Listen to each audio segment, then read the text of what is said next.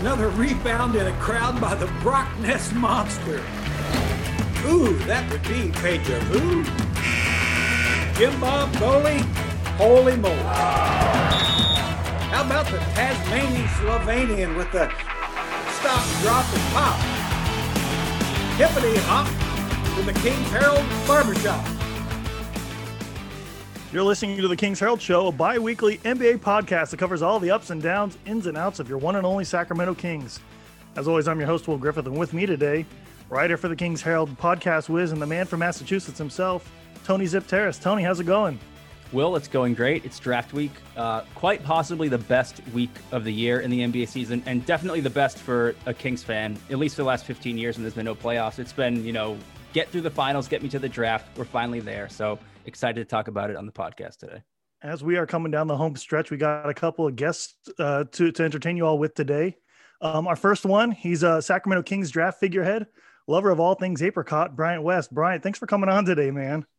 I appreciate you guys having me on. I'll echo Tony there that this is my favorite time of the basketball season. That's a pretty sad statement, honestly. I know that to be a fact, but it's been 15 years of this and we can't escape it yet. Our second guest today is the host of the King's Pulse podcast, Jemias Ramsey superfan and hairless cat hater, Brendan Nunes. Brendan, how's it going today? I'm doing good. Thanks for having me on, guys. I'm just here to spread my Franz Wagner propaganda. And that's why we're going to mute you early and often. Jerry, you're the last but not least former Sacramento Kings head coach, GM and color analyst, the general manager of a WNBA champion, Indiana Basketball Hall of Famer, and the ultimate true pride of French League himself. Jerry, welcome back on the podcast. How's it going today? Well, it's really neat to be this wonderful panel of very knowledgeable basketball people. And I'll try not to get in the way, but I will, of course, but I'll try not to. We have truly drafted the super team here today. So this podcast is going to be long. It's longer than a Kings Forever comment. So let's jump right in. We're now 72 hours until the draft. Kings have been rumored to be looking at everyone up and down all our draft boards. They've been rumored to be looking at every available player on the planet for a trade. Jerry, my first question is to you. As a former general manager, as we're coming down the home stretch here, give us a read on what's going on to the Kings war room with just a couple of days to go. What do you think is going on with Monty McNair? What are they doing, or what would you assume that they're doing this close to the lead into the draft? Well, I mean, I think they're basically preparing for the pick, number one, and really trying to assess what two or three guys will be there, and then hopefully there's one guy they like better than the others. I mean, it's always the case, and invariably someone will slip to that position that maybe you hadn't expected, and what do you do there type thing. So I think that, in addition to, I would assume, really keeping the phones working. I mean, I think you'd have to be really talking about every team in the league about what the value of that pick is, as well as a couple of the Kings' assets or semi-assets, as the case may be, to improve your team, because that's the bottom line. These guys know, I mean, this team's got to get better, and the ninth pick, whoever it is it's a little hard to get all excited about that, moving the needle very much. Sure. So let's talk about those top three guys, only because we've heard kind of three names more than we've heard all the others. I hope you guys agree that Moses Moody has been one that's been talked about. The Turkish power forward center Alperen Şengün is the second, and then third is the guy that I don't want to talk about today, but Brendan Nunes is going to talk about in detail, Franz Wagner. So Jerry, first of all, do you see that as who the Kings should be eyeing themselves on? And if so, then we'll push it over to Bryant and Brendan to see whether or not they like those guys, if those are the three correct guys that the Kings should be eyeing on to begin with. Yeah, I think too, from reading these guys and following others, I think that probably is. I think there is a slim chance Kuminga could fall. I think there's some skill level concerns there, and so there's that. So I think that's probably who you should be focusing on, and your pick is probably going to come from those three guys. Sure. Brian, let's go to you first. I know you're the Moses Moody Mafia capo right here. So Talk about a little bit. Convince my audience, as if they're not the same audience that you talk to a couple nights a week. What's Moses Moody's case for the 9th pick here? I think that Moses Moody is the right balance for a Sacramento Kings team that's clearly trying to make the playoffs sooner rather than later.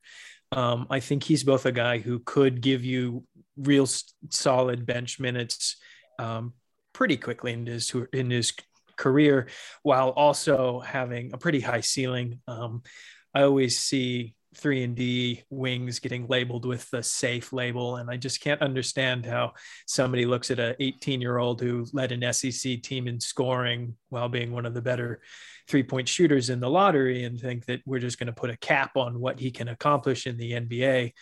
But honestly, I think he is a very good fit in terms of both spacing the floor for De'Aaron Fox and Tyrese Halliburton, being a physical defender who can guard a whole bunch of different wings and forwards in a couple of years. Clearly, he's got to get stronger. I think he's really got to work on his handling ability to really become a 3-level scorer. But I think that he probably is my favorite combination of skills at this spot. And, I'm not a dude who always overly cares about fit, as long as somebody plays well alongside De'Aaron Fox and Tyrese Halliburton. I couldn't care less about fit, honestly, but I think that Moses Moody fits this team's timeline. I think he fits really well with De'Aaron Fox and Tyrese Halliburton. And in my opinion, he is arguably the best player available who could be there at number 9. Do you see him as a small forward in his career in the NBA? I know he's 6'6". I know he's only 211 pounds. He's got kind of a questionable ball handling ability for somebody who might be a shooting guard or a starting quality guy in the NBA. Do you see him going forward as a small forward in the NBA, or is he more of a shooting guard combo? I think he is a guy who can play both. I don't want to limit him to one position because I think that's a little reductive, but I definitely think he is going to be big enough and long enough, like 7'1" wingspan, 205 pounds at the combine. Clearly needs to get stronger, but you can say that about every dude coming into the league. And Eric Musselman said on the Deuce and Mo pod a couple of days ago that he really thinks that Moses Moody's natural position at this level is as a small forward. And I think he probably has a better indication of Moses Moody's potential in the league than I do. So, and I'll just note that averaged 5.8 rebounds a game at Arkansas, second on the team in rebounds. He plays a lot bigger when it comes to the boards. And I think that's where you can really see his physicality, which kind of tells me he's going to be that tough dude who isn't afraid to hang with taller players. Jerry, do you see any issues with a guy who's 6'6" and right now isn't necessarily the thickest tree in the forest, playing small forward going forward in the future? I mean, maybe not this year, but in years ahead? No, none at all. None at all. I would have 20 years ago, but not today. Mikal Bridges, TJ Warren, Kelly Oubre. I mean, you can go on and on.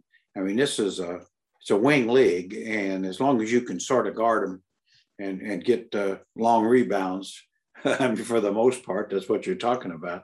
So no, not at all. We are the team that ran Buddy Hield out for more than a few possessions as a small forward this year.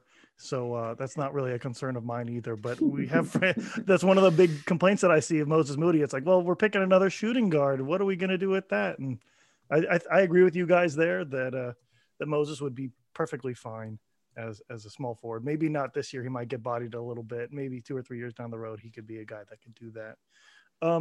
Brian, there's one more thing that we need to talk about with Moses Moody real quick, and that's his birthday. Could you explain that a little bit?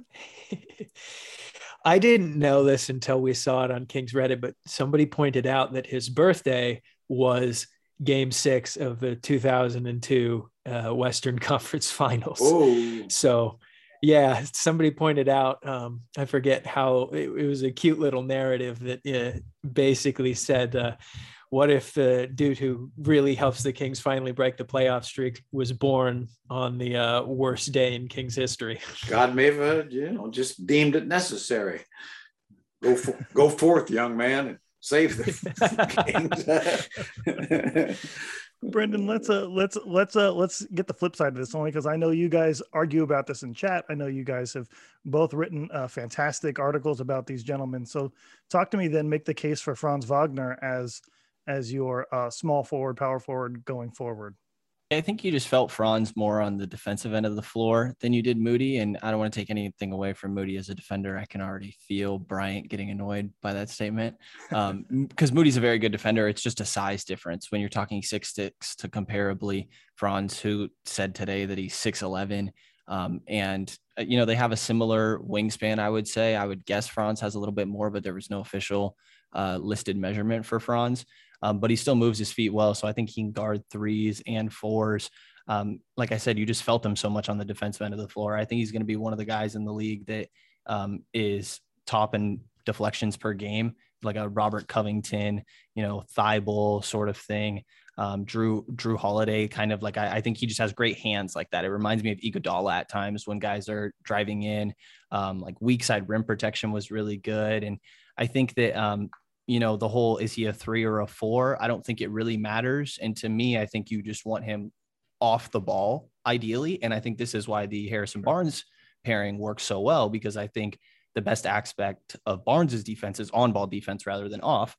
So say you're playing the Clippers and it's just PG, I'd rather put Barnes on PG and then let Wagner play this free safety-esque where he's causing havoc and chaos in the back.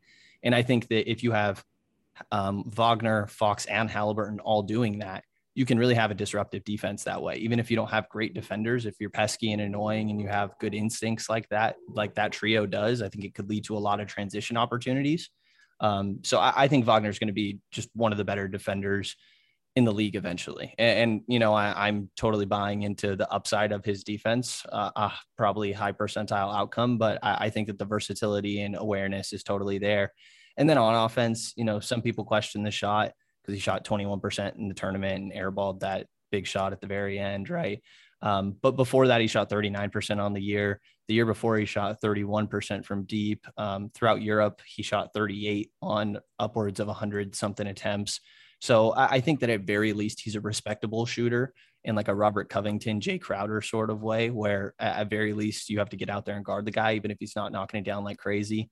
And even aside from that, he's a really good passer. I think he's a jack of all trades, master of none, almost Harrison Barnes-esque on the offensive end of the floor. So I really value these no weaknesses, well-rounded players like this. And I really think the Kings could use a defensive disruptor.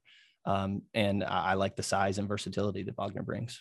So do you really think that he's more of a linchpin to a defense than he is just a complementary piece on a defense, Brendan? I think that he helps improve your defense, but I don't think that he's like Scotty Barnes or Draymond Green, where he is the anchor to your defense.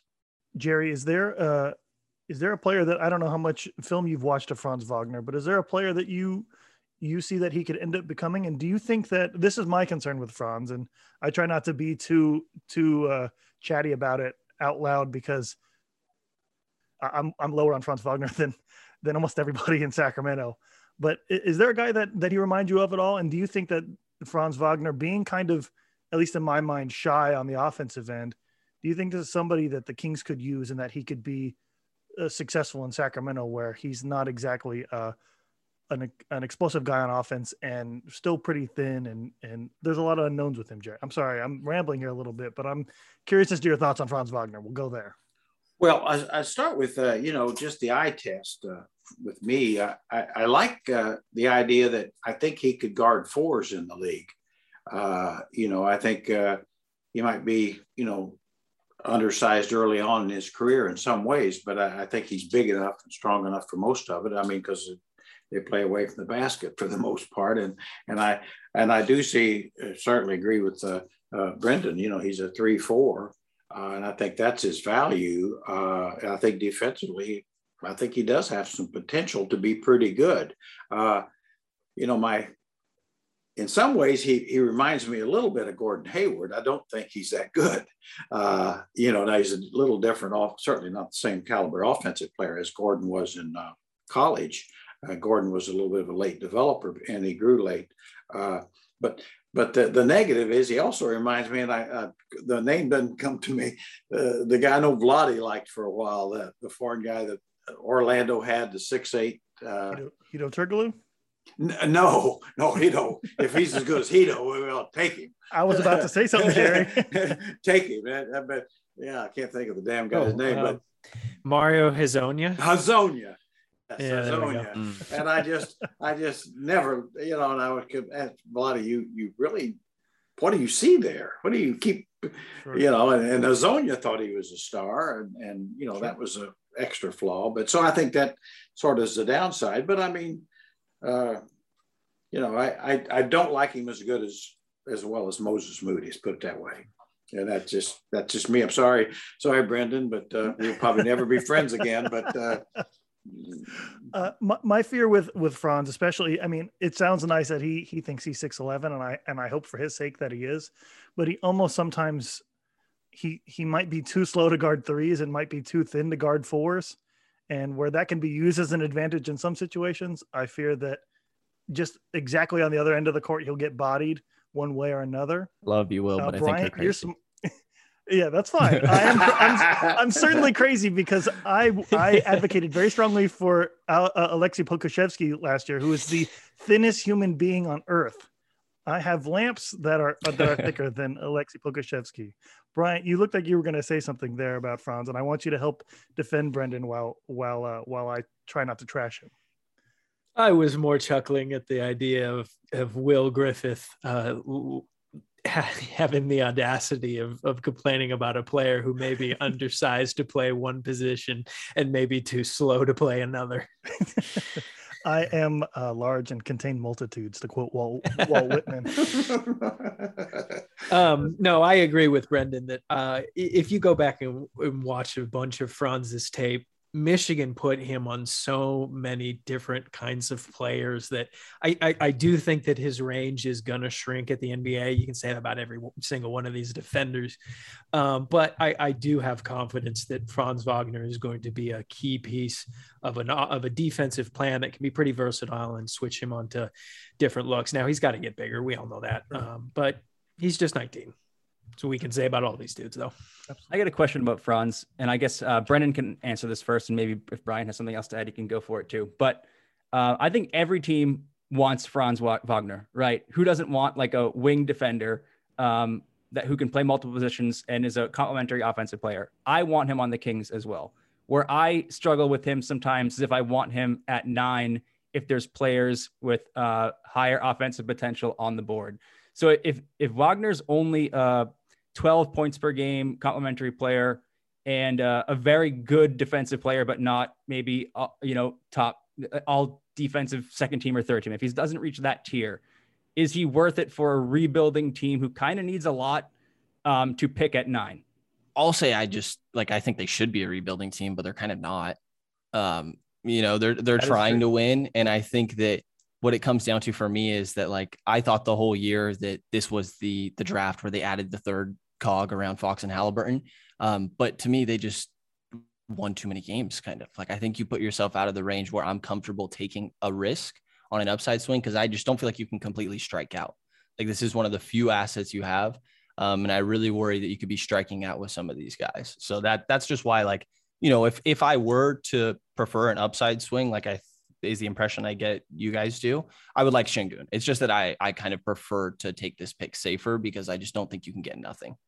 I'll just quickly add that I agree that it's not likely that Franz Wagner is ever going to be a top even 2 scorer on a good team. That it's just not in his on his tape. He doesn't look like that kind of player.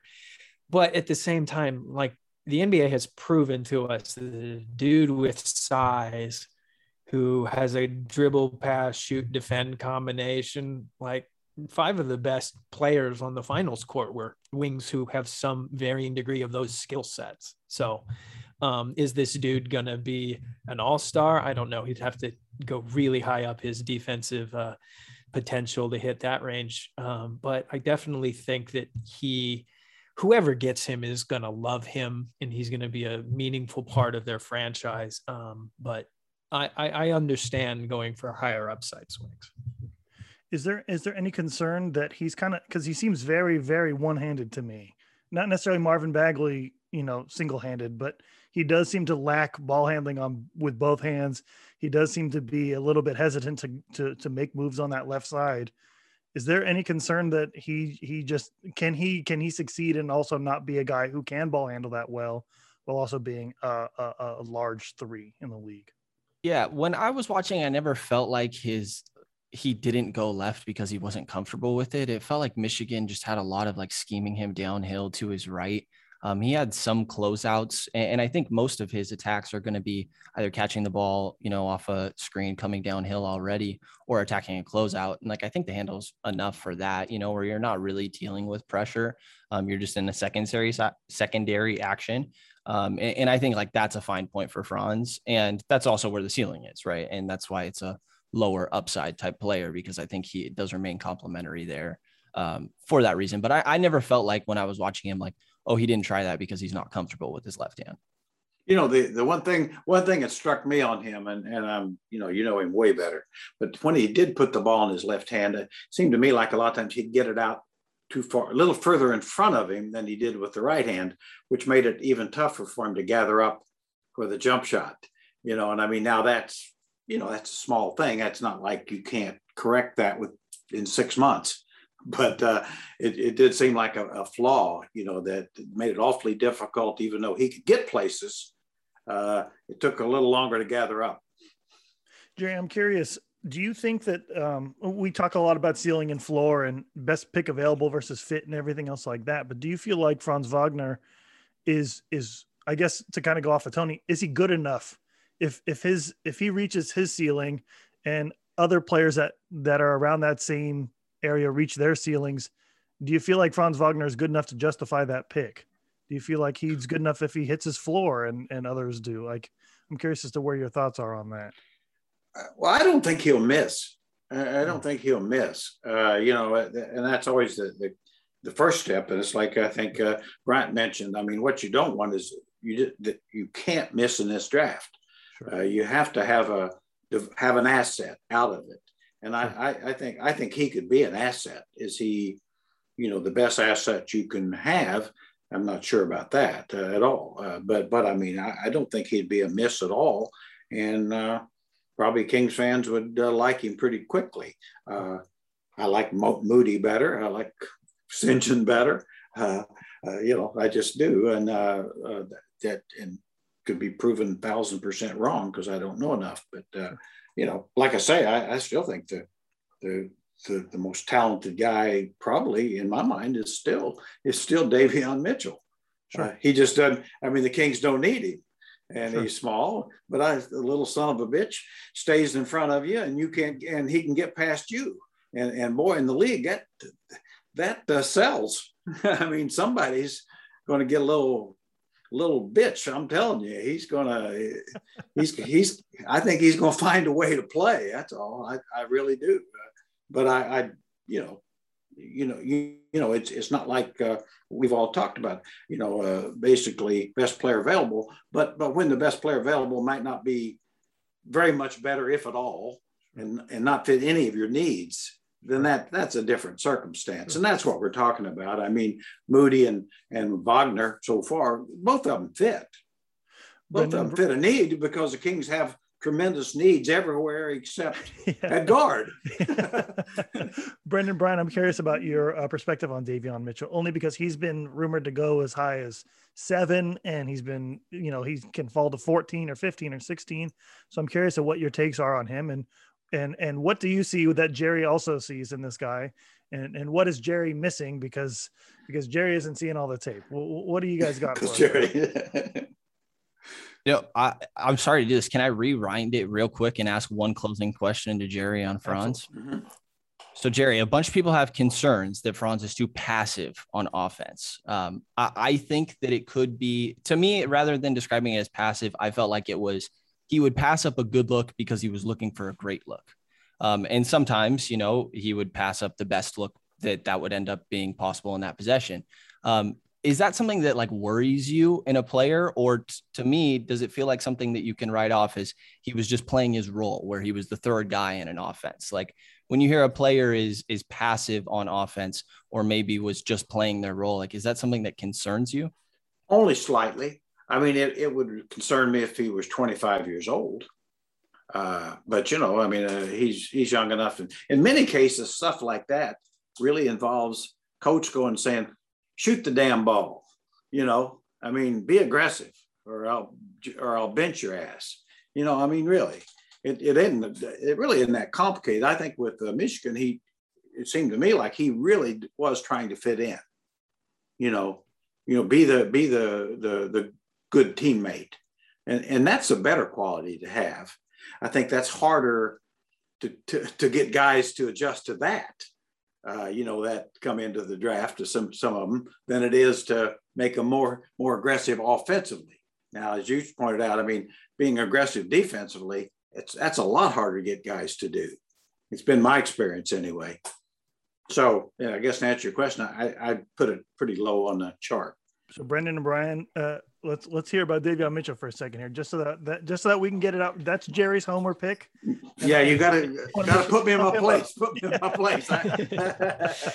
No, I loved watching Davion Mitchell this year, especially as a St. Mary's graduate who enjoyed watching Davion Mitchell just carve up Gonzaga in the championship game. He's the type of player I always gravitate to, like the high motor defense guys.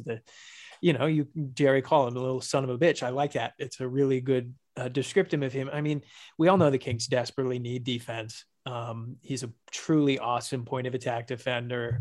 He was the captain and driving force of one of the better squads in recent memory. My concern with him is pretty much only in two areas. One, I think he's a little short, but we all know that. Doesn't mean that short point guards haven't thrived in this league before. I just think that his defensive range is a little shorter than the guys he's getting compared to. Like Marcus Smart's a couple inches taller and longer than he is. The other concern, and this is my real one, is that this year he shot 44% from three. And I do not believe that he is anywhere close to that level of shooter. Now, that doesn't mean he's not going to be an okay shooter in the league and be like capable on a good offense, but he shot 31% from three in those first 2 years. His free throw numbers stayed in the 60s pretty much his entire career. So he's less of a surefire shooter than I'd like in a lottery pick. And to me, that's one of the few fit concerns that I would have next to De'Aaron Fox. If I'm going to take another guard, it has to be somebody that I trust can help space the floor when the ball's not in his hands. And I do worry about Davion Mitchell's shooting. Brendan, it's your turn to attack. Do you have anything for us? Yeah, I mean, I think that you're betting on a really high percentage outcome when it comes to his defense. Like I buy it, but the guys his size is Patrick Beverly, Eric Bledsoe, and I don't know who else that are really like high-end defenders in the league, and, you have to point out, like you saw Davion Mitchell guarding Cade Cunningham and doing a good job. So I think that he's given you reason to buy into betting that outlier situation becoming a thing. But, same concerns as Brian. I don't think that he's an elite shooter necessarily. Like I think he's good on that end. And I buy that he's going to be a high level defender. It's just how versatile is he going to be? Is he going to be a pesky guy like Beverly that is somehow able to guard threes at times? I'm not really sure. So I kind of just have him in this big tier after 9. That's going to be 7 guys or so. When it comes to the Kings, like positionally, I just would rather look towards usually a wing and I guess a big man. I'm sure we'll get there. We'll get there all right. Let's go there now. Tony, why don't you talk to me a little bit, only so that way I seem a little less partial about this. We'll feign partiality here a little bit and talk to me about Alperen Sengun a little bit and his play and why he might be the pick there at number 9. Well, Sengun, and I'm going to say this, and Bryant and Brendan can call me out if I'm wrong, but he has the best pedigree, I think, of anybody in the draft this year, just in terms of, raw accomplishments for a young player. MVP of a very good league in Turkey, production at or above anyone else in the draft. Now we can say that maybe they're not as valuable because of his competition. Others will say it's more valuable because of his competition, because he's against other professional players who are, grown men strong and all that. Of course, there's the counter to that is that maybe some of the guys weren't as long or as big as guys like Evan Mobley or who Şengün will play in the NBA. But his production offensively is what excites everybody. Hasn't been a shooter yet. And depending on who you read, they will tell you that is because he hasn't had to. And he won the MVP in a very good league in Turkey, relying mostly on his finishing ability, which is insane. I don't have the numbers in front of me, but I think he finishes something like 74% of his shots in the paint, some wildly efficient number when you get him the ball close to the basket. But his free throw shooting, and he gets to the line a lot, which is another pro, but his free throw shooting is some indication that he will be a good shooter at the next level. He's shown some ability to shoot in workouts. I know workouts are what they are, but I've definitely been the guy on YouTube watching his empty gym workouts and seeing his stroke and getting excited about Şengün being this player that can be a true, maybe not number one, number two offensive player on a very good team. Because I don't know if he has like the one-on-one ability that you need from like a end of the game De'Aaron Fox type, go get me a bucket guy. Although there are guys like Jokic or DeMarcus Cousins who you could dump the ball off into the post at the end of games and get to the free throw line or get buckets that way. But he's not like a break you down off the dribble kind of guy. And obviously the biggest concern with him is the defense. And he might be undersized as a center. He might be a little bit, he's a strong guy, but he's not overly long. And we don't know how he would deal with NBA physicality. There is an outcome with him where he's a horrible defensive player. I don't think that would be the case, but I know that's what the naysayers will say, that, there's a chance here that you draft a guy at 9 who just can't defend anybody. And I think it'd be irresponsible to not consider that as a potential outcome for him. So I think when you're doing pros and cons for all these players, I mean, to be fair, you can say that there's a version of Şengün who is unplayable in the playoffs, unplayable at the end of games because of his defense. But I do think, if you're asking my opinion, and I don't think you have, Will, but I would just say that he is someone who can be a better offensive player than anyone we've talked about yet, Moses Moody or Franz Wagner.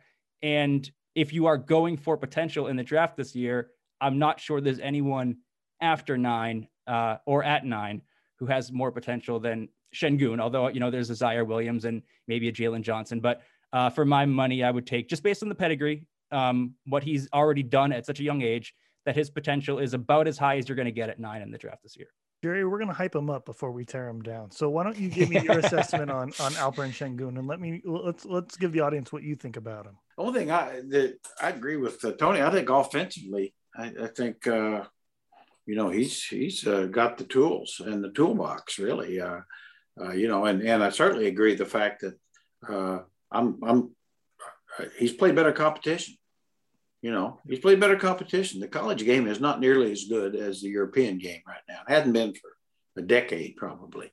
And so he's got that going for him. And I think he'll, probably his defense. Yeah, I think he's not very good. But I guess I'm so old that I remember guys at the same age a little. Like Vucevic.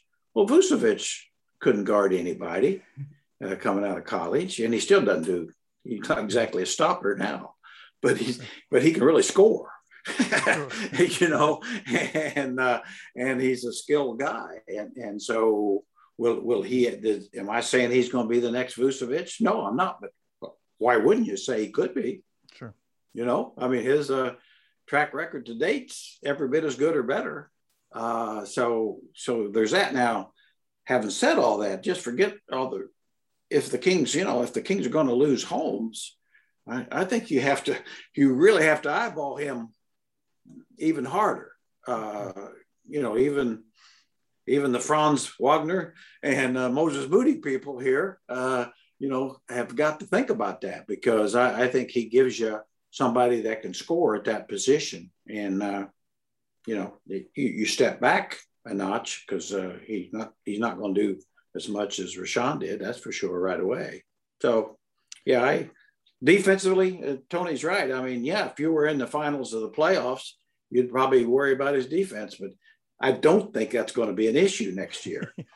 The only thing I will say about Franz and his defense as well, and it leads into your point, Jerry, is that every indication is that he's an incredibly smart player and he's an incredibly hardworking player. And every time I hear somebody who's smart and he works his ass off, that tends to point to me that, like, okay, he might not ever be the best defender in the world, but he's certainly going to improve. We all can remember Jokic's first year. I mean, really, that guy couldn't guard himself. Not that he's outstanding, but he's smart and tough and knows positioning and angles and things. So he's more than, and certainly so smart he can pick off balls. I think what you said is exactly right. Generally that sells, being smart, hard worker, want to get better, understanding, the old saying, you can't solve a problem till you admit you got one. And about 80% of the players in the league never admit they got one. And that's why they keep them. Brendan, we'll get to you in a second, but you're the gentleman who wrote the NBA draft profile on him. So I'll give you the final word on him. So we'll shoot over to Bryant first. Bryant, tell us why we're all wrong and dumb. I understand anybody who is excited about Sengun. Far be it from me to question Kings fans raised on Vlade Divac and Brad Miller tape and wonder why they want to draft Alperen Sengun. I have very limited concerns about him on offense. He's clearly a smart playmaker. He's good around the basket. And in my opinion, he's going to be at least an average NBA shooter. And like you were talking about, he's clearly a tough player, and whatever, he's got the best pedigree coming into this. I agree with Tony there. I just can't get over the defensive question marks, and whatever he becomes in 3-4 years, like I agree with Will. When you got a smart player, you always just want to trust that they will figure out the best way to make the best of their own game. So is it totally possible that he's an average at worst defender in a couple of years? Yeah.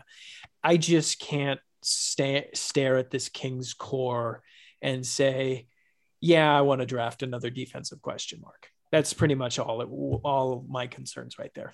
And if they take him, I'm going to be really excited, because on offense, that team's just going to be gangbusters. Just forget about it. But it just means more emphasis has to be put down the line on defense. And I feel like the Kings have been kicking that can down the road for long enough.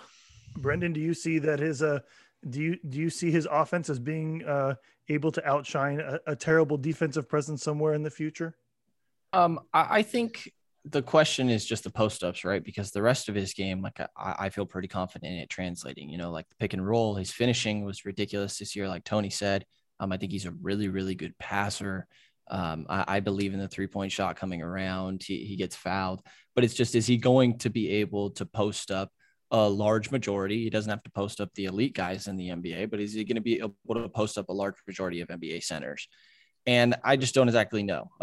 I think that it's possible, but he gets his looks off in a very Jokic-esque way, where it kind of looks goofy, right? Where he's putting his body into it and has a funny looking hook shot sort of that he releases at the peak of his offhand, and is like, while I do think that the Turkish league is better than NCAA, obviously, I also think a lot of their top end talent was guards and wings, and the jump from centers in that league to centers in the NBA, like I really worried that the length could be a big adjustment for Sengun.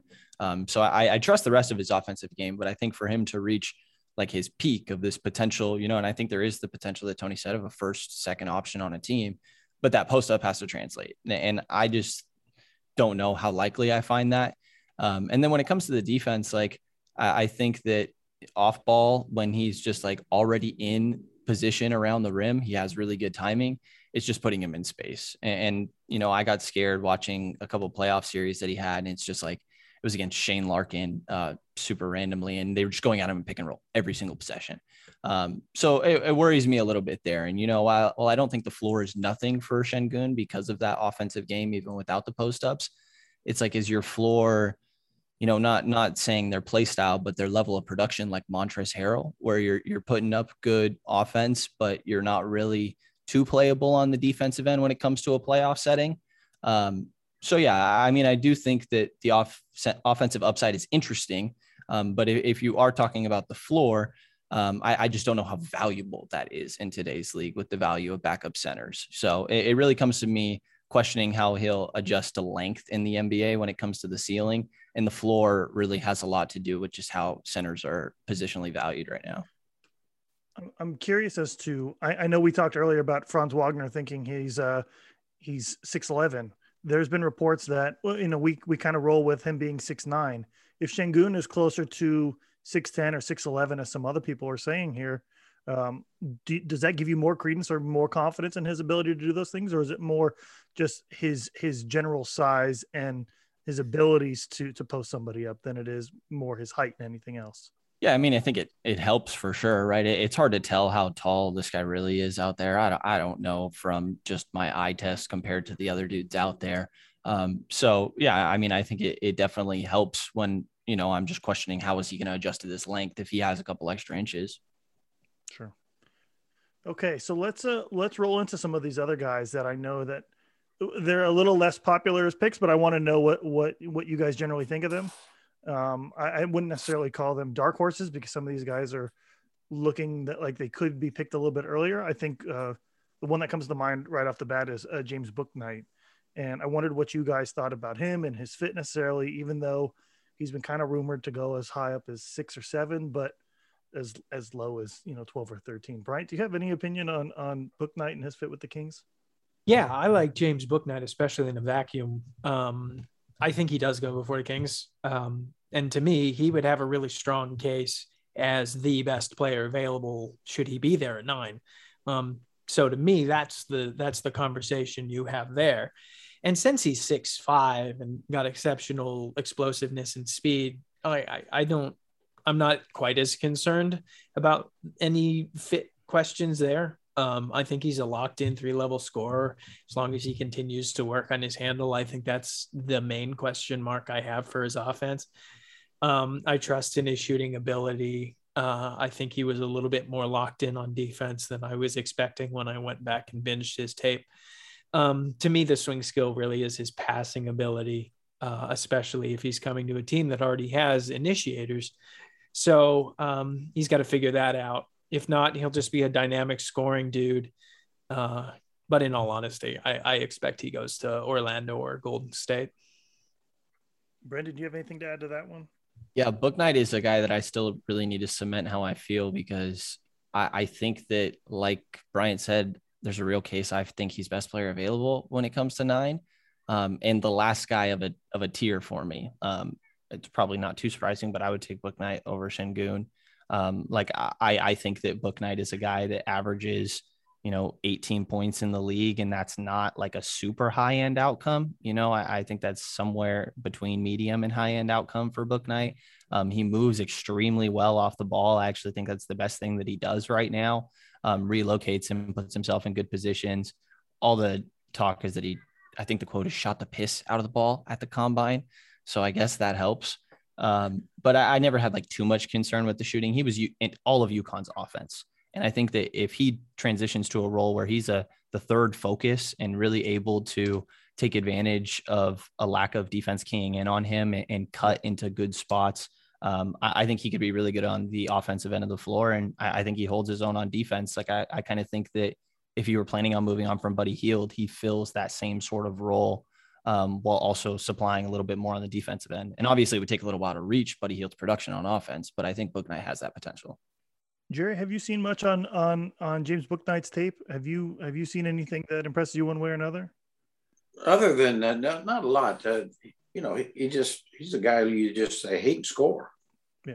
He's going to find a way to score in this league. And I think probably the only question to me is just, can you get him on the floor and develop him, so to speak? I mean, I think there's a lot of teams that it'd be tough for him to get minutes. Sure. And, but, if he, he certainly looks like a better prospect than Caldwell Pope did coming out of college. And he's been a good pro, things like that. I mean, I kind of agree with these guys. I don't see, he's a guy that probably if you're further up the gap there and you're really looking for somebody to go score the ball, especially if you don't need to be the main man, you're for the Warriors or somebody, I It'd be tough not to take him, I think, because I think right away he can get you double figure scoring if you get him on the floor 20, 25 minutes. Tony, I'm curious about, we heard the Memphis Grizzlies made a trade today to go up to 10, and they're rumored, the rumored gentleman that they're interested in is Josh Giddey, who's a point guard out of Australia. And I'm interested, Tony, in your take on Josh Giddey and whether or not the Kings have a fit there with him and running technically a 3-point guard lineup with Giddey as a small forward, and whether or not you'd see that as somebody who could be successful in a Kings jersey. Well, you're talking to someone who was very, very willing to start Bogdan Bogdanovic with Buddy Hield, with De'Aaron Fox for all those years that they had all those guys.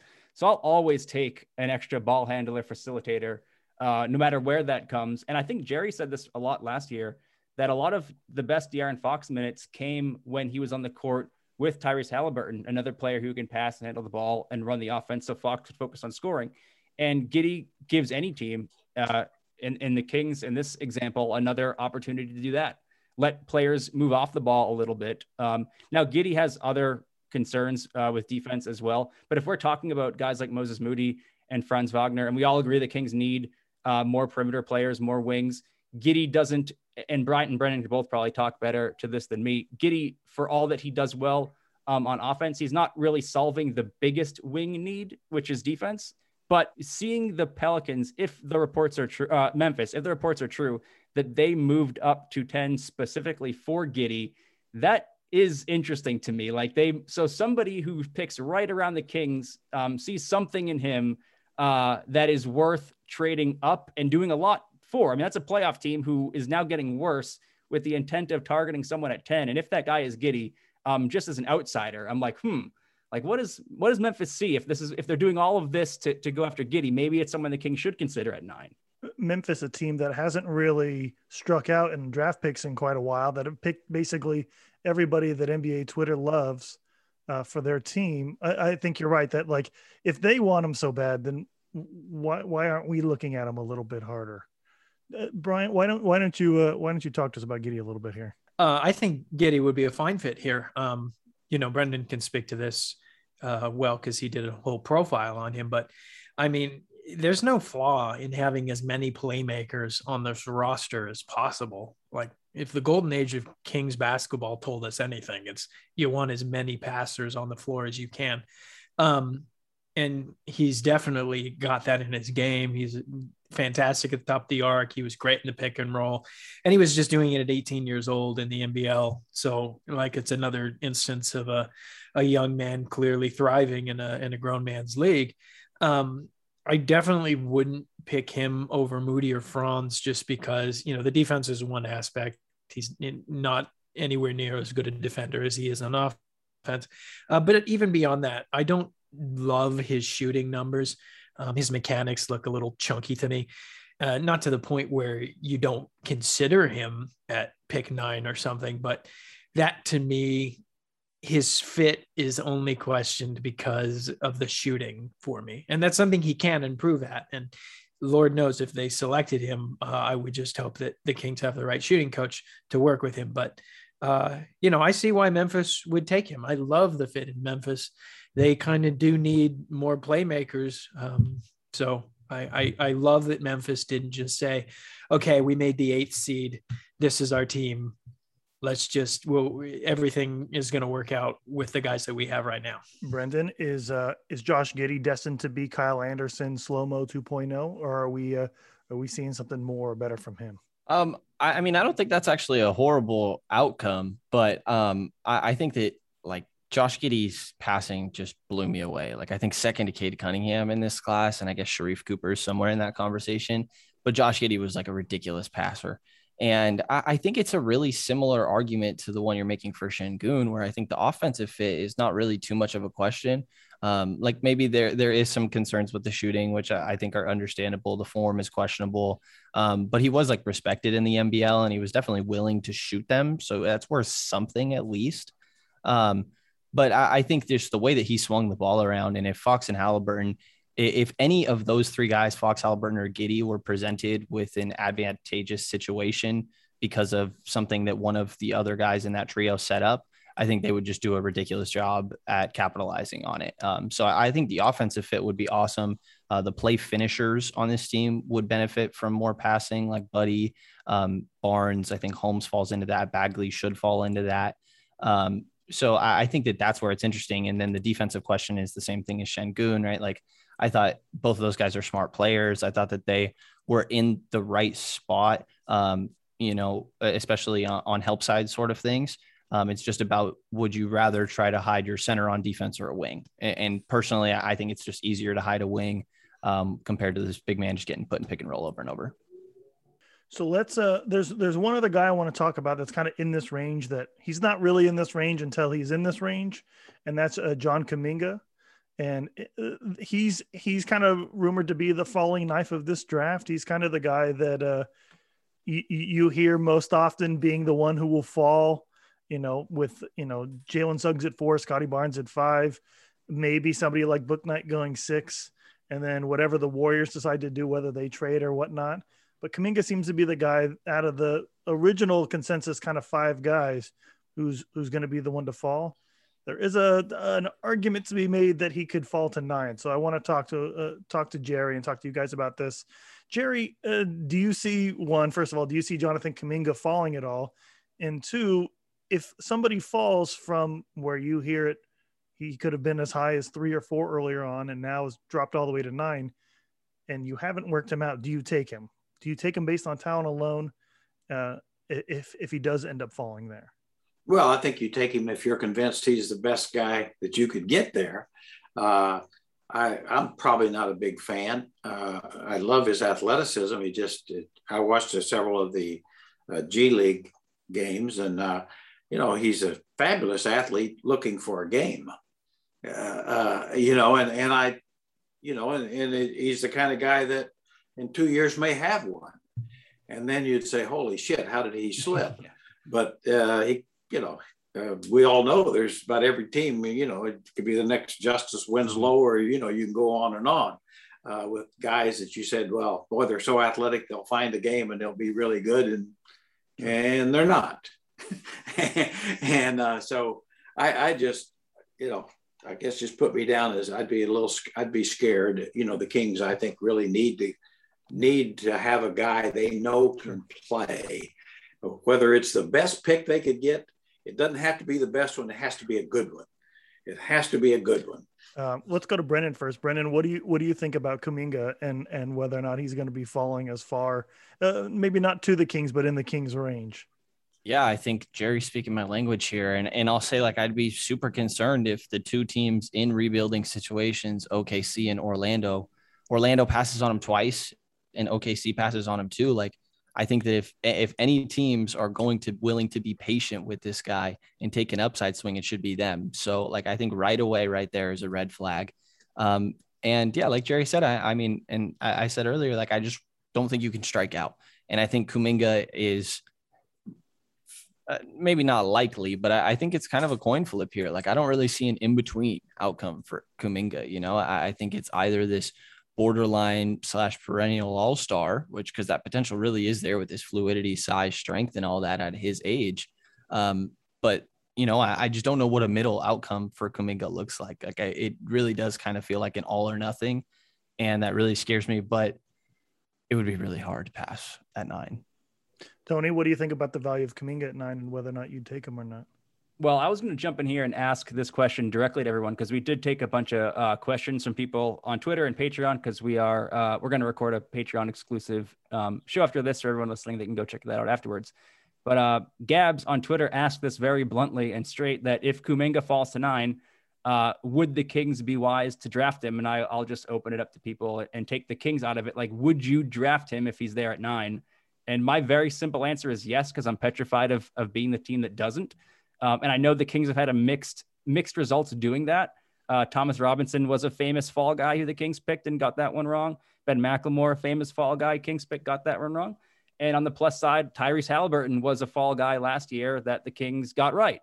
And Kuminga, I would say, definitely falls more in line with McLemore and Robinson, because those guys fell because of their rawness. And with Halliburton, there was never any question of his talent, really. It was athleticism concerns, But it wasn't like he needs, like Jerry was saying, it wasn't that Halliburton needs to find a game. Halliburton had a game. It was other things that caused him to fall. Whereas Robinson and McLemore were much similar to Kuminga, where it's like they kind of got to figure out the IQ thing on the court too a little bit. And Robinson was very raw. So while Kuminga fits into that other category that I don't necessarily like, I am swinging for home runs, unlike some people on this panel. That's why I like Şengün. And Kuminga is a guy that if he's there at 9, I mean, I'll just take the swing and we'll see what happens. But it'd be hard to pass that at 9. I'd take it. I kind of think that Kuminga, drafting Kuminga at 9 facilitates other deals. Like, I think that, like, the second I hear Kuminga's getting drafted by the Kings, I'm like, okay, I'm waiting for the Buddy Hield trade for Kyle Kuzma, or I'm waiting for Harrison Barnes to go somewhere else. And the Kings have decided that they're going to slow down a little bit, that they're not going to rush towards a playoff appearance, or that if they do, they're trading for somebody in John Kuminga's position that they know they can sit Kuminga in the back seat for a little while because, well, he's got top 5 talent. He was drafted 9. He's not expected to start right away. He can sit there and chill with Rico Hines for a season or so, or go to the G League for another season and dominate, or see if he can find a way to dominate that league and just let him spend a couple of years getting ready to be ready for the playoffs.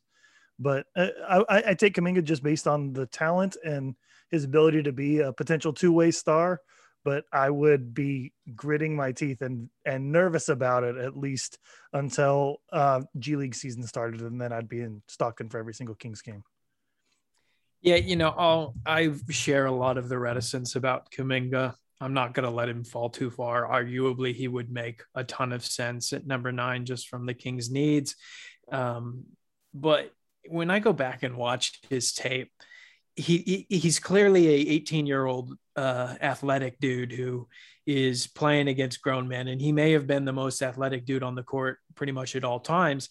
But at the same time, so much of what he could control, even beyond this is a raw dude figuring out how to thrive against players his size, like his defensive motor and effort weren't great. His shooting was very inconsistent. His shot selection was pretty poor. And those are the indicators to me, like that makes it more of a risk beyond just this is a raw dude who you have to be patient with as he figures out how he's going to impact the game. I agree with you guys. This is a true dice roll. And I am terrified of the selection because we've seen the Kings get snake eyes on this type of prospect before. Yeah, I think if it was my job on the line, like, I don't know if I could say the call is Kuminga. You just trade back in this scenario then, right? Let somebody else make that trade. I mean, yeah, you try to, right? Yeah. The danger there, though, too, is that, say, the Kings got him. And I mean, you know, you see that spectacular athleticism, the body and everything. And the truth is, he really does need to go probably in the G League for a while. I mean, he does. And I mean, and I think, and it's like, boy, talk about kicking your fan base in the groin. I mean, yeah, okay, guys. Well, because we thinking, you know, in 3 years he's going to be, and he might be, you know, I mean, there's no doubt, but he could be special. He could be his athleticism. If he adds the game to it and the drive. And if I wasn't so ugly, I'd be better looking. You know, there's so many ifs there. I always remember saying that about Kevin Knox years ago. That's a really good that guy, if. And you're still saying if. I think the last guy that was just like a freak athlete, and kind of a molding block, but really needed to figure out the game is still on Sacramento's roster. You're talking about Marvin Bagley. Bagley. I don't know. Like, I don't know how much the fan base could really take Kuminga at 9 because they would be so excited that he fell and his production just would not be great his rookie year. Yeah. It doesn't seem like that's a guy that, like, if I'm putting myself in Monty McNair's shoes with everything he's done so far, it's hard to imagine. Like, we've heard they might trade out. We've heard they want win now players. We've heard that, you know, Franz Wagner has been at the top of their board for a while, depending on, you know, which mock drafters you want to listen to. So I almost want Kuminga to drop just to see, because like Will was saying, drafting Kuminga almost indicates like a total shift in what his plan is.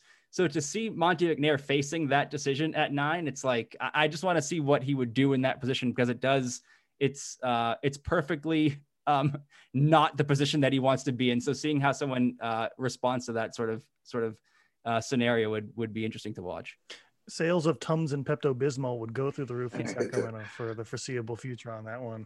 You wish the kid the best, but I really agree. I thought with what Bryant said there about, I was legitimately concerned about the motor a little bit, and I mean, and you're not supposed to be concerned about that, I mean, really, that, that should be kind of a given. Then you can, and some of the other guys we've talked about, I don't think you that comes up at all. We have a bunch of different trade down opportunities as well. I know the Kings have been rumored to be shopping the 9 pick, and one of the rumors is that they might be moving down to a little bit lower spot to get either a couple of pieces or to get guys that they like a little bit better, a little bit lower. And so I wanted your guys' opinions on, I'm going to list out a couple of them, and you don't have to talk about these guys in particular, but these are kind of the guys that we've fallen in love with, and not necessarily at 9, but maybe a little bit lower. There's talks of Jalen Johnson, who was supposed to be a big time guy at Duke. Corey Kispert is a name that's come up with the Kings. The best defender in the draft, maybe outside of Evan Mobley and Usman Garuba. Kai Jones, who has been in for a workout with the Kings. Zaire Williams, who is a talented guy from Stanford. So I was curious Trey Murphy was the other one. Or Trey Mann, I think, is the one that the Kings had a workout today with. I'm curious what you guys think of some of these guys and whether or not you'd see them as a fit in a trade down with the Kings. Well, I'll go first because you said the magic words. I love Zaire Williams. To me, he's the project player that I would seriously consider trading back for. He's going to be clearly a very polarizing player. I don't know that there's any on the court proof that he's going to be better than Jonathan Kuminga, for example. But when you watch him, I don't really have any concerns about his motor. And he just genuinely seems like a kid who knows what he needs to work on. Super skinny. He's not probably going to impact the game on both ends for a full season. So you're probably sending him off to Stockton, but he's got a sweet pull-up shot that I think will make him a real threat at the next level. And I do believe in his shooting ability. So he's my favorite if they look to trade back. Tony, do you have somebody that you have in mind for a trade back if the Kings do in fact decide to go down and pick up a couple of guys? I was also going to say Zaire Williams, simply because he fits my swing for the fences sort of, driving force heading into this draft.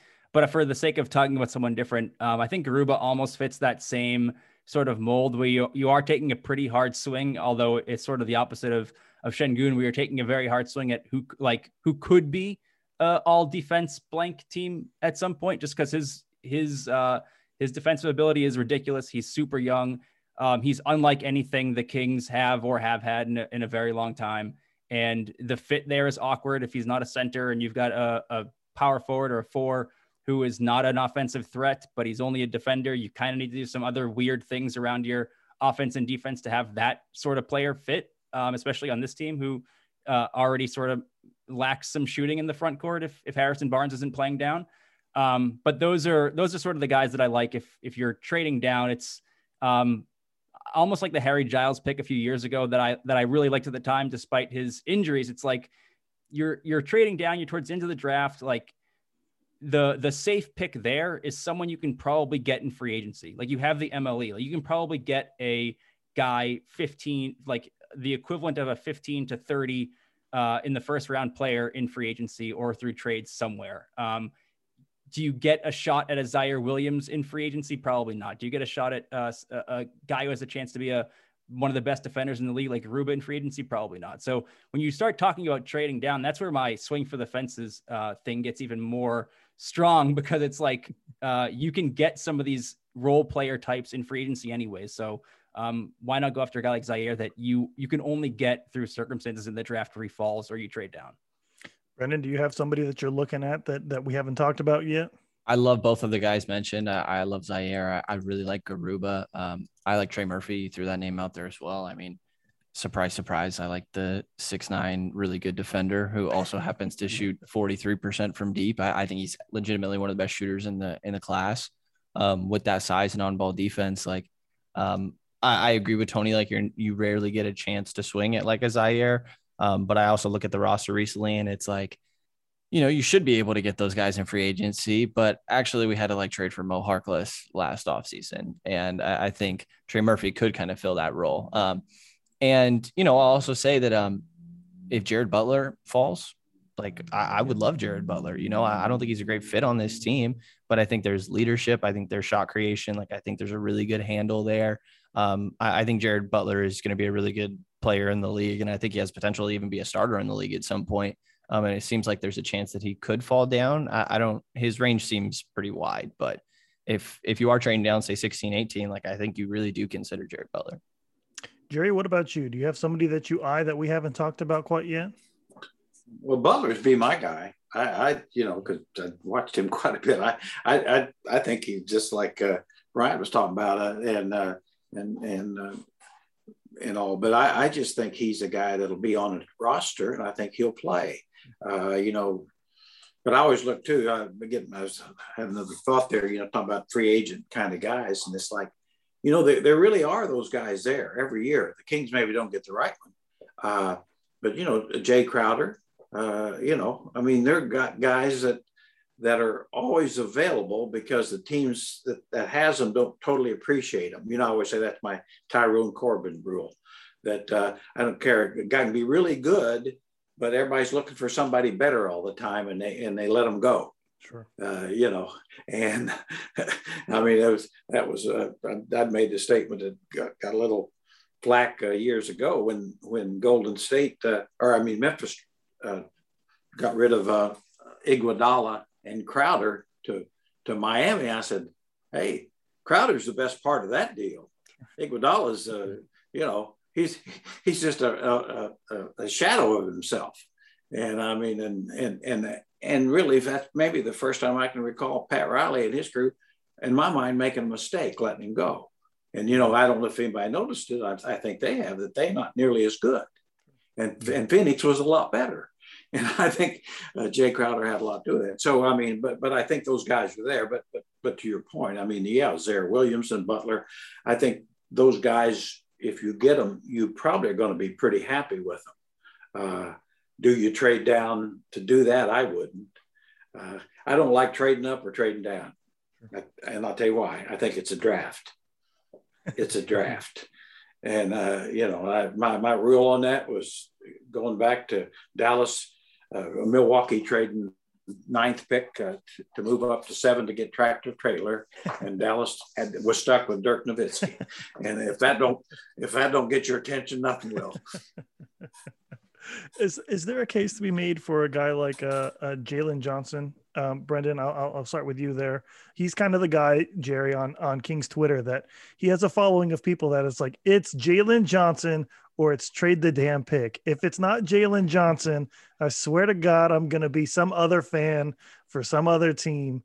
And I think Jalen Johnson, it could be a productive player in the league, but I don't see the love affair quite yet. So I'm wondering if some of the smarter people in the room could clue me in on what makes Jalen Johnson the linchpin for 100 people on Twitter and their abandonment of the Kings franchise.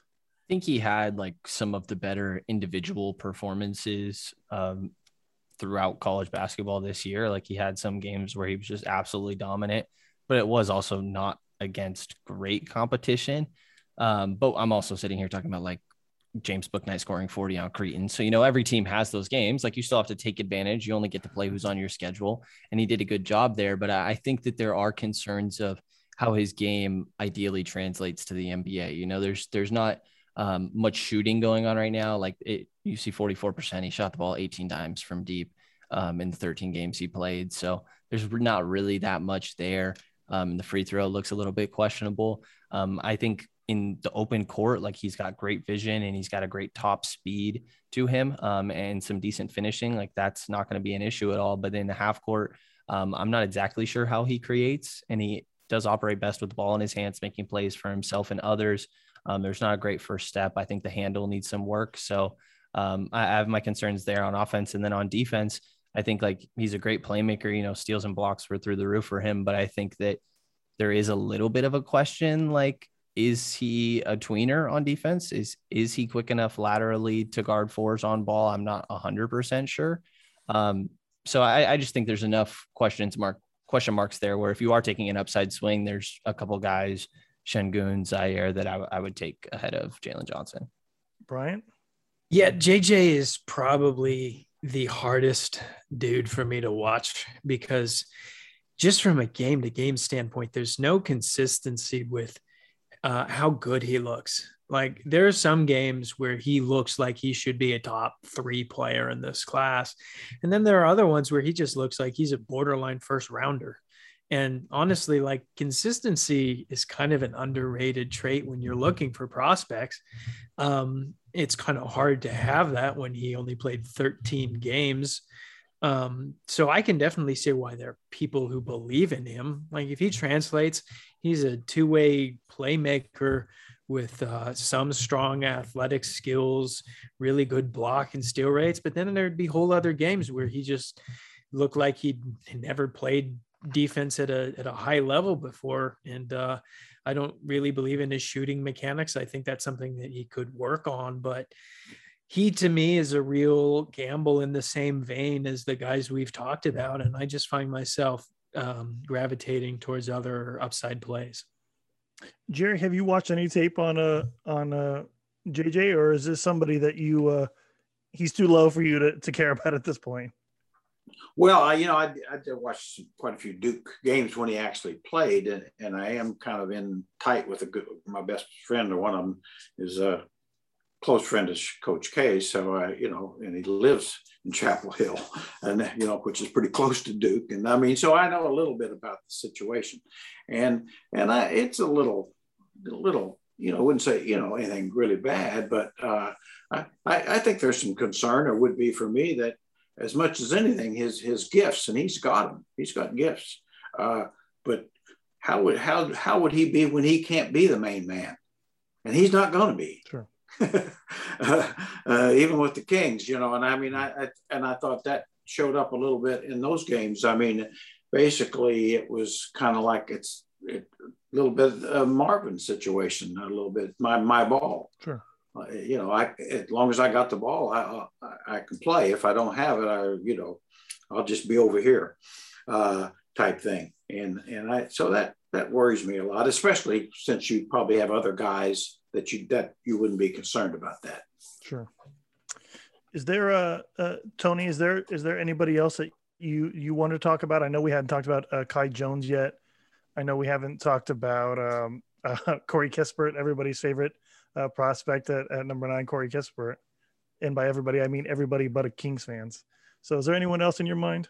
I'm glad we talked about the 3 guys at the top of the show that we did talk about, because it does feel like that has and maybe we're just building our own narrative of consensus and it doesn't actually exist, because that happens too, especially in our little Kings Twitter echo chamber, where it's like we're just sort of bouncing the same names off each other, and then you begin to think that that's who the Kings are considering, even though there has been some reported stuff that actually is. But if you had to pick someone, and I'd be interested for other people's answers to this too, if you had to pick someone outside of the 3, Moody, Şengün, and Wagner that we've talked about, that the Kings are most likely to pick, not who you want, but who, if you would project what McNair looks for and what he wants in this year's draft, I would almost say, to Will, your point, Corey Kispert, who I don't think any of us, I don't want to speak for everybody, but a lot of people don't want at 9, myself included. But if I had to project someone who the Kings may pick at 9 outside of the guys we've talked about, that is, he very much represents the win now, easy fit into what the Kings are already doing. Shooter, it lets you, I mean, they might move Buddy Hield regardless, but it's an easy switch where you get rid of one shooter at a position that you already have some redundancy with Halliburton. You insert another, in theory, high volume, productive shooter in Kispert, who can play with those 2 other guards much better than they can all play with each other. But he's, he wouldn't be my pick, but I think that is an interesting player to at least consider here, because, like I said, we've built our little consensus, our narrative, but Kispert is a player who, if you read what read between the lines of what McNair has said and what the Kings are doing this summer, he is sort of a guy that fits that win now mold of a player they've been either looking for in the draft or via trade. Brian, go ahead. I agree that Corey Kispert makes sense in we're trying to win now, and Lord knows Kings need spacing. I will say that there's actually a statistical reason to think that he may not be that high on the Kings board. Somebody really pointed out just looking at all the players that Monty McNair has brought in since he was brought over, they're all dudes who have really high block and steal rates, real decent defensive playmakers. And that's just not Corey Kispert's game. Like, I think he's a very solid team defender. You have to be if you're going to start Gonzaga, but that's not his game. I think he's a little, his defensive upside isn't anywhere close to, I think, his offensive upside. So if I had to make a bet and it wasn't one of those three guys, like, I agree with Jerry. Davion Mitchell makes sense for what Monty McNair is looking for. I don't love the positional fit, but he's that locker room dude, the defensive first. His steal and block rates are both very good for his size.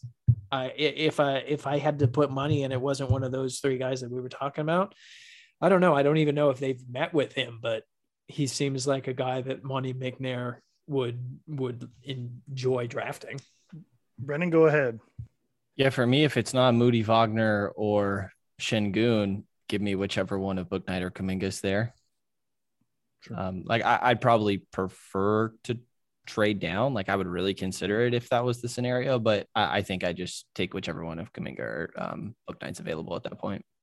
Yeah, I mean, the thing with Kispert, and I'm probably way off here, guys, but I just wouldn't take him in the top 20. I just wouldn't. I just wouldn't do it. I mean, he's got a translatable skill, and that's only if he can get open.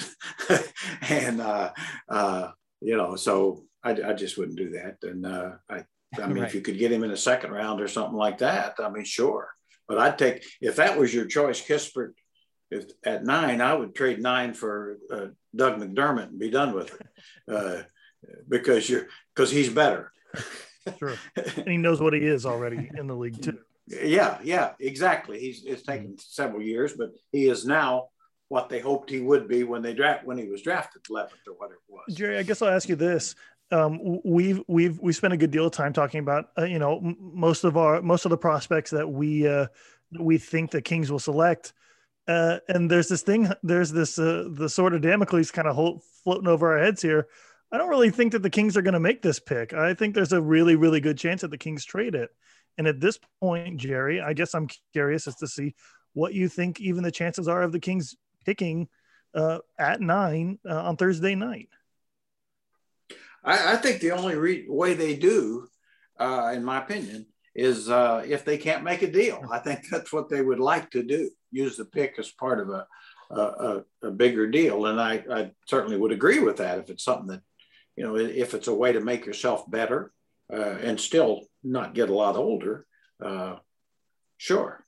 Help your cap situation or move the pick and a player for a better player. It's quantity, not quality. The Kings, I mean, it's quality, not quality. They need quality, and I mean, so if they can get one player, just one player that could be in their top 3 or 4, that's the only way they're going to get better. And you don't want to do that to get a 35-year-old, but if you could get a 25-year-old, I don't know about the rest of you, but I got nothing planned past the next 5 years anyway. Can I ask a question off of this? Because it's something we got from Twitter. And while I don't know if this is going to be the trade, I think it will go, it will help the listeners understand where we value number 9. If you would take number 9 for this player. This question's from Patrick on Twitter. And he knows you've been talking about Moody and Wagner a lot at 9. But would you trade it specifically for Miles Turner? I know there's contracts that need to go into that, but if we're just talking about what do we value the number 9 of being worth? Oh, Lord, is yes. 9 for Miles Turner, yes? Yes. Across the board, is that? Just for me, my God, don't anybody say anything different. Who's the best player, Jerry, that you would give up with 9 to get Miles Turner? I would trade, honestly, I'd trade Bagley and 9 for Miles Turner. Okay. But I'd rather trade Bagley and 9 for Miles Bridges. Yeah, I'm with you on that one. Well, yeah, I love Miles Bridges too. So I like Miles Turner, and he certainly protects you, and I like him a lot. I don't think he's necessarily better than Rashawn Holmes at all. I really don't, because he does. Rashawn guards the wings much better. And anyway, but he's a sure thing, So Miles Turner, yeah, you do that for Miles Turner. But like I say, as you know, you guys, I fall in love with Miles Bridges. I made a point to watch him just because I like him. Sure. I mean, I just think, you plug him in on the Kings and you get better. I believe that. Well, and he's one of those guys, Jerry, that he's just available enough that you can watch him and just see him in a Kings jersey, even when he's playing for the Hornets.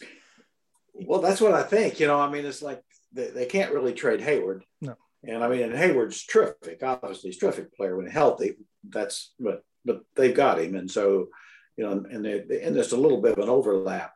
And so that's why I think that he might be gettable, but it would take quite a bit to get him. And, but like I say, if you gave up those two things, in my mind, I think you're better than just keeping those two things. Sure. I guess I'll ask the whole panel here.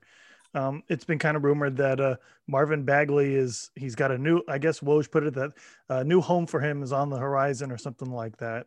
Jerry, what do you think the chances are of Marvin being moved on draft night? I think it's pretty good. I think a pretty good chance. And I think it'd obviously be at this stage the best thing for the Kings franchise and the best for Marvin. And as you guys know, I've said this many times, probably 80% of the players need traded. There's just so few that are so good they don't need to be traded. It's part of growing up. That's just like your first job. Very few guys stay in the same company forever.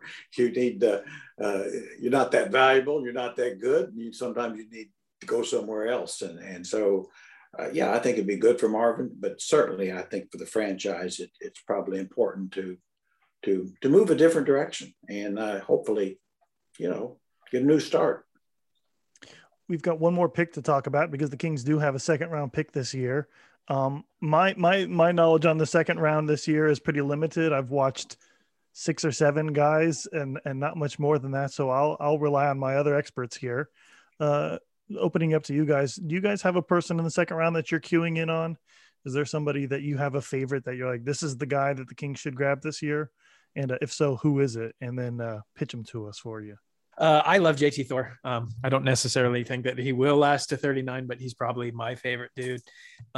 If he falls that far, just seems to me like he's a low risk player at 39. If you can get him in the second round, you can afford to be patient. He's going to need a lot of time in the G League, but he's coming from Auburn. He clearly has defensive versatility and a high motor to guard a whole bunch of dudes across the board.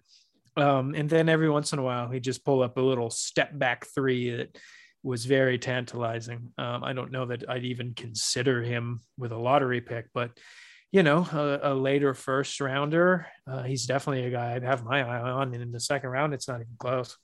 Brendan, what about you? Do you have somebody that you're looking at?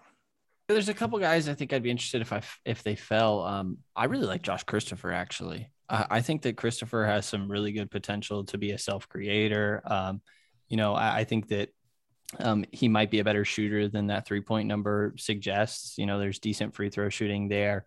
He was the focal point of ASU. I think that when he's locked in on defense, he had some really good moments there.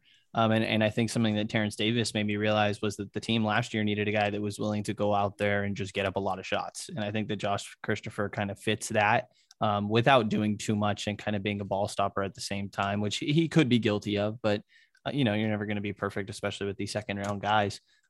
So he really interests me there as a guy that I think has intriguing upside. I also love that he was probably the highest ranked guy to attend the combine and really showed out there.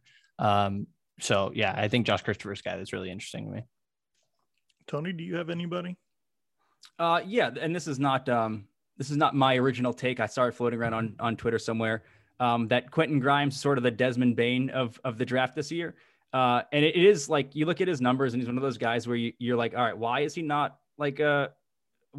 projected to go higher? Like, he's a really good defender and he's a high volume 3-point shooter. I think he had like 40% on 8 attempts a game, which is very, very Desmond Bain-y. There is some maybe positional redundancy if he can't play down to the 3. But he's not small. So if you can get a guy who has a good defensive reputation, and then he's also a high volume 3-point shooter at the pick 39, I think that's a more than fair way to use a pick like that. Jerry, is there anybody that you're seeing in the second round here or somebody that you haven't mentioned in the first round that you want to talk about? Not a soul. Not a soul. Okay, so no Vrenz Bleichenberg or Jeremiah Robinson Earl, nothing like that. Drew Timme, maybe. No, I don't. Will, you should give your Franz spiel. Vrenz Bleichenberg, is that how it's pronounced? I think so, but don't quote me. I don't know, Jerry. Do you know anything about him? No, not one thing. He's a 6'11" point guard from Belgium, and he's like the Belgian Pokashevsky, and because he's long and thin as hell, everyone thought that Will would be in on him. And you know what? I'm not in on him. I like him. Seems like a nice guy. Seems like a really good guy. But there's only one Poku, and there's only one guy who deserves my love, and that's him. Friends has been so smart by tweeting every single city that he goes to. Like, it is such good PR for him. He's been marketing this well. Jerry, he's basically I'm sure teams hate him, but every single stop that he's been to, he's taken pictures, he's posted on Twitter, oh, here's the team I'm playing with today. Or somebody will report, some reporter with acumen will say, oh, Vrenz Bleichenberg he's tried out for 9 teams, and then he'll correct him 13. And he'll make it very public where he is, regardless of whether or not the team tells him to shut up. And so I think his draft stock is up. Or he wants us to think he's that. Willing to just straight up tell everybody, I'm in Sacramento today. I've got a question for all you guys. What do you, if the King kid were in this draft, the Kings had at the end of the season, would he be a draftable player? I really liked him in his draft. I thought he was going to be a great second round pick. It really surprised me that he wasn't selected. I'm really glad that he's on the 2A. I hope he stays around because he seems pretty promising, and Lord knows, just get all of these young promising wings you can into your system, and 1 or 2 of them will end up being all right. And just more of those that you hit on, the better for the franchise. He's one of those guys, Jerry, that, it was a surprise when it came out that he wasn't at least a second round guy, mid second rounder that got picked. And I think there was something about, they had not an attitude issue, but like a motivational concerns. And then he showed up in Detroit and it was like, oh no, everything's fine. He's a great guy. He's a hard worker. And it was one of those weird things that I think that some small rumor got floated, and that might've been the difference between going 50 and going undrafted.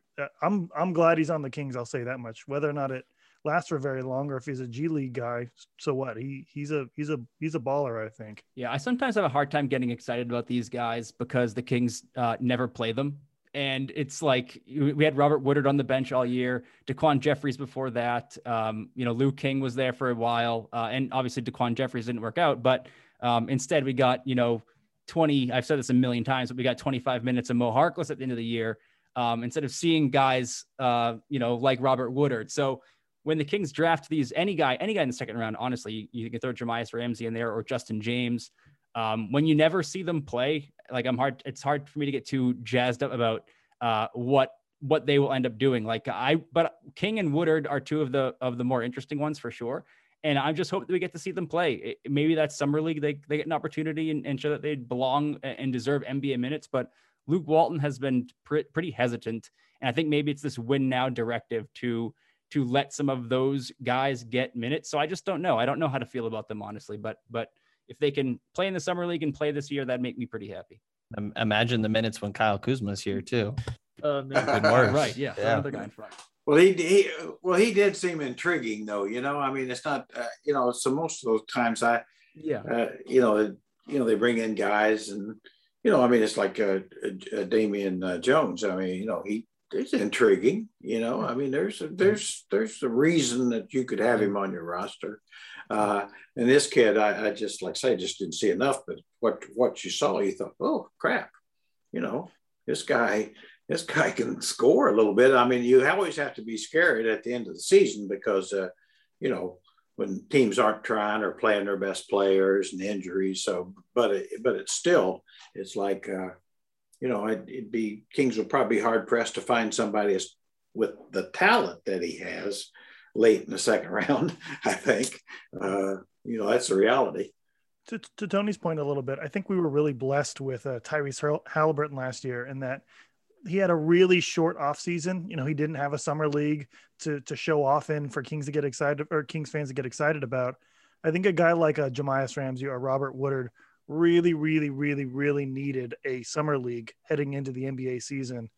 And I think most of the league does. And I think we just got spoiled by the fact that NBA ready guys like LaMelo Ball and even Edwards, but the Tyrese Halliburtons of the league, they didn't need it. They were locked and loaded, ready to go day one. And I think some of these guys, they just aren't. They're not NBA ready, and they need a slower transition into the league, and they didn't get it. So I think King is one of those guys that I think he'll end up being on the Kings summer league roster, and with a Robert Woodard and a Jemias Ramsey, like, I don't know if they'll be any good, but I think they'll be a lot of fun. And that's something I'm definitely looking forward to. Write down Robert Woodard is, there we go. That's what you're waiting for. Write down Robert Woodard is summer league MVP. I'm all here for it. Yeah, the Woodard, I watched him some in the G League, and he's interesting. But the thing that struck me, he's really more of a power forward than anything. A small power forward that didn't shoot threes very well, certainly. But it doesn't mean he once you get past, boy, he looks like his great body and everything, which he does have, but that doesn't mean much if you can't get past people and things like that. So I think he's intriguing, but I'm not ready to. I wouldn't be ready to guard him against all trades or anything. I think, but I certainly agree that the summer league.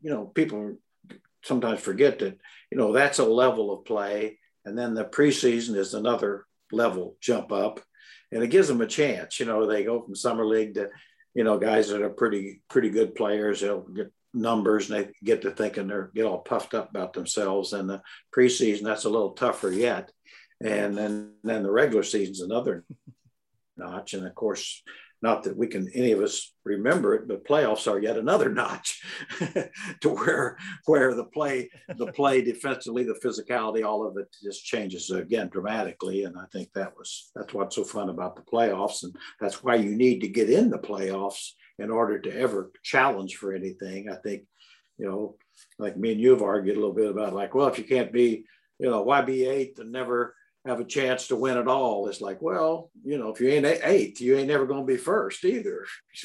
It's pretty hard, because it's such a different atmosphere, and the officials officiate different, and you better be full grown and mature as a player to play. And we saw that. And I think the last tier you reach is the Turkish Super League. That's what I'm being told. It's the best league in the world from all the information I'm being told. So that's above the NBA finals. Yep. The most pressure you could ever have in the world is to be MVP of the Turkish Super League. When you hit that, well, if he's a better NBA player than Hedo Turkoglu, then he ought to go. That I agree with. Hedo was very good. That I agree with. Yeah. Hedo was so much better than he got credit for. Imagine him now. Him in this NBA would be tremendous. Oh, yeah, exactly. He was the 16th pick the year that he was taken. And actually, that was a terrible draft. There's almost nobody any good. And I think Hedo and Michael Redd was in the second round. I mean, there's 2 or 3 guys, but they were all down at the bottom of the first round or early second. And but Hedo, 6'10", could guard threes, fours, shoot threes, spread the floor. I mean, good guy. Yeah, pretty amazing. And it's interesting that you said Hedo Turkoglu only because we recently Blake had an article up where he talked to Euro Hoops Turkey about with their staff about it, and one of the things that they'd said was that they felt he was a better prospect than Hedo Turkoglu was. So let's get to everybody's final prediction here. I want to make sure that we're locked in and able to be mocked for the rest of time here on what we think is going to happen here, the 2021 draft. And so I want everybody here to you can choose to the Kings make a pick at 9 and then tell us who you think who you think Monty McNair is going to pick. You can say that they're going to trade out of the draft, and if you want to give us a person, you can. Or you can say that the Kings are going to trade down and then name who you think the targets are going to be. But I want it nailed down in stone who you think or what you think the Kings are going to do and who you think they're doing it for. So Tony, why don't I start with you and let's hear what you think the Kings are going to do. This is probably the boring selection because people have been projecting this for a while and they still are. But I do think if Franz Wagner is there at 9, he's going to be the pick. And I think most people are going to be okay with it, myself included. And despite, if I'd prefer both Moody and Şengün to Franz, but I still like Franz. And for all the knocks that we have on him, I do think that there is and there's not that many knocks, to be honest, but I do think the things that he needs to improve on are things that a lot of NBA players improve on. So I'm not, his shooting, that's a thing that is pretty, guys get better at shooting in the NBA. They do, especially if they're hard workers and if they're not non-shooters, and Wagner is not a non-shooter. So I think he's the pick at 9, and I'm totally cool with that. I think that's a good pick both for next year and, deep into the future because of his versatility. Brian, let's get yours. Well, I do expect that they'll trade the pick, but for what or who, I have no idea. So I'll just say if they're going to stay at 9, I think that the pick will be Moses Moody if he's there. I think that he offers more of a two-way upside than Franz. I think his shooting's definitely going to be enticing to a team built around De'Aaron Fox. And I think his defense is nearly as versatile as Franz is. So I think he offers the right balance of win now and long-term upside that Monty McNair is probably going to want with his best asset of the offseason. Brendan, let's hear it. What do you think? I think if Alperen Şengün somehow makes it past Detroit, that you have to take him. If he's there at 9. No, I'm going. I'm going Franz. When you edit the rest of it out, I do have the power. No. Through the power of media, you can make this happen. Yeah. Surprise, surprise. I'm going to say Franz Wagner. I don't think Moody makes it. I think that if Moody's there, that I would probably go Moody over Wagner. But to me, it's just, I really want it to be one of those two guys. And it wouldn't surprise me if Moody went before 9. And I think Wagner is the one of the two available there. So Jerry, what's your final prediction here on the 2021 draft? Well, my prediction is that Moody will be the pick, but my hope, and I'm praying a little bit here, that the 9th pick and Bagley goes to Charlotte for Miles Bridges or to Indiana for Miles Turner, either one. But Bridges would bring joy to the Reynolds family. You know what, Jerry? Just because we need more hope in this podcast, I'll go with you. I'll stick the same. I think the Kings are trading the pick, and just for the sake of making Jerry happy, he's going. We're getting Miles Bridges here in the offseason, and we're going to be partying in Sacramento when it happens. So let's go to our Patreon question of the day. I know we've had a couple already, but Tony, why don't you ask one more for us? So every week on this podcast, we ask at least one question from our Kings Herald patrons or our Kings community on Twitter. And then once a month, we take any questions that we don't use on the main show and put out a bigger Q&A exclusive to all our patrons at Kings Herald, patreon.com/Kings Herald. The question this week is sort of a historic question for Jerry that I was interested to hear the answer to as soon as I read it. This question comes from Mike's tweeting account on Twitter, who's a great member of the Kings Twitter community. And he says, have a question for Jerry. Is there a trade he made that he is still particularly proud of?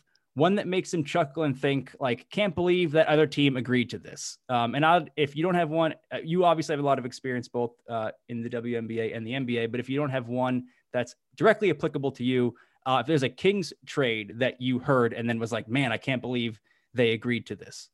Well, there's 3 that I made that I would really feel like were home runs, and that was the rights to Billy Owens, and that's the 3rd pick for Mitch Richmond. I think that turned out pretty well. And then later, Travis Mays, who we had taken with the 14th pick, but I really realized early on that he wasn't that good. But the league still hadn't. And we got Spud Webb. And, Spud played quite well for a long time. And Travis was out of the league within another year.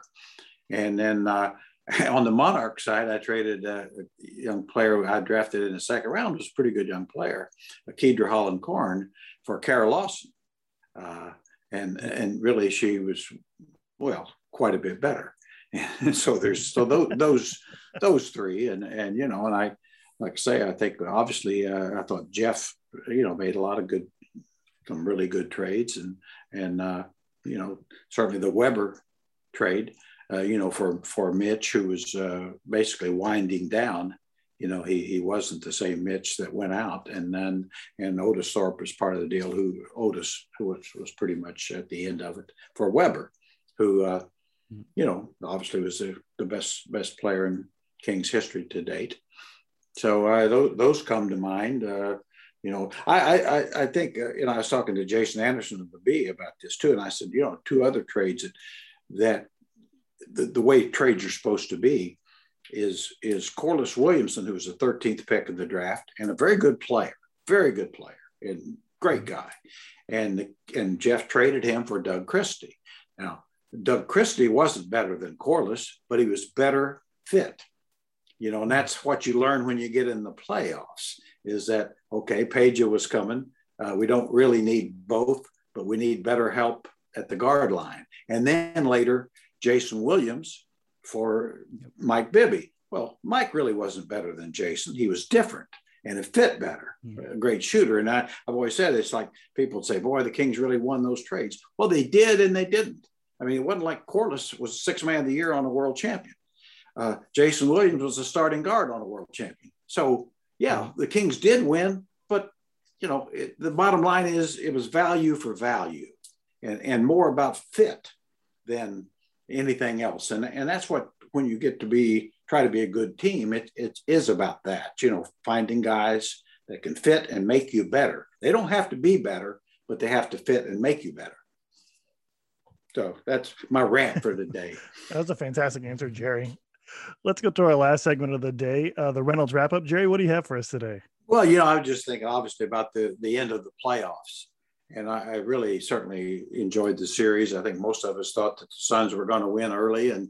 And of course, that didn't happen. But the Bucks, I think the Bucks are such a great, not just a great story for hope for Kings fans. Let's put it this way. In other words, small market, they won a championship. How'd they do it? They did it the way you have to do it. They drafted well. A 15th pick and a 39th pick were the two best players. Okay, they traded well. Got Lopez and Tucker and Holiday via trade. I think free agency. I think Connaughton, Portis, and Teague. I think we're free agents. I mean, but the bottom line is, you saw that's a world championship team. They didn't really need the lottery for any of it. And, but they made smart picks. They developed them. They coached them up. Coach Budenholzer took a lot of criticism unfairly. And I think so. I don't recall any of the columnists that ripped into him apologizing, by the way. They never do. They just do the criticism part.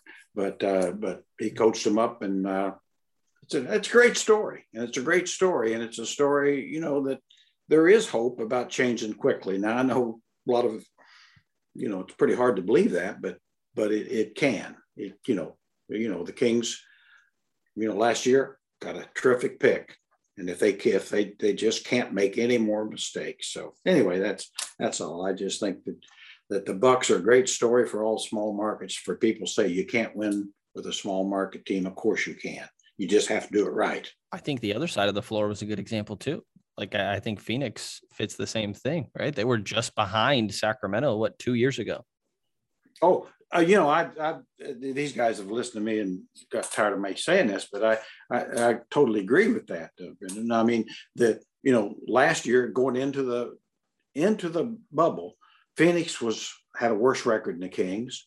Certainly the Knicks the Hawks, Golden State, all those teams had worse records than the Kings. Now, what happened? Well, actually, the truth is the lottery had nothing to do with their success. They all jumped way ahead. And how they do it? Well, acquiring free agents, trades, good trades, coaching. In Nick's case, I think more is coaching change than anything other than, so, there's ways to do it. But that's a great point. I mean, Monty Williams, great job there.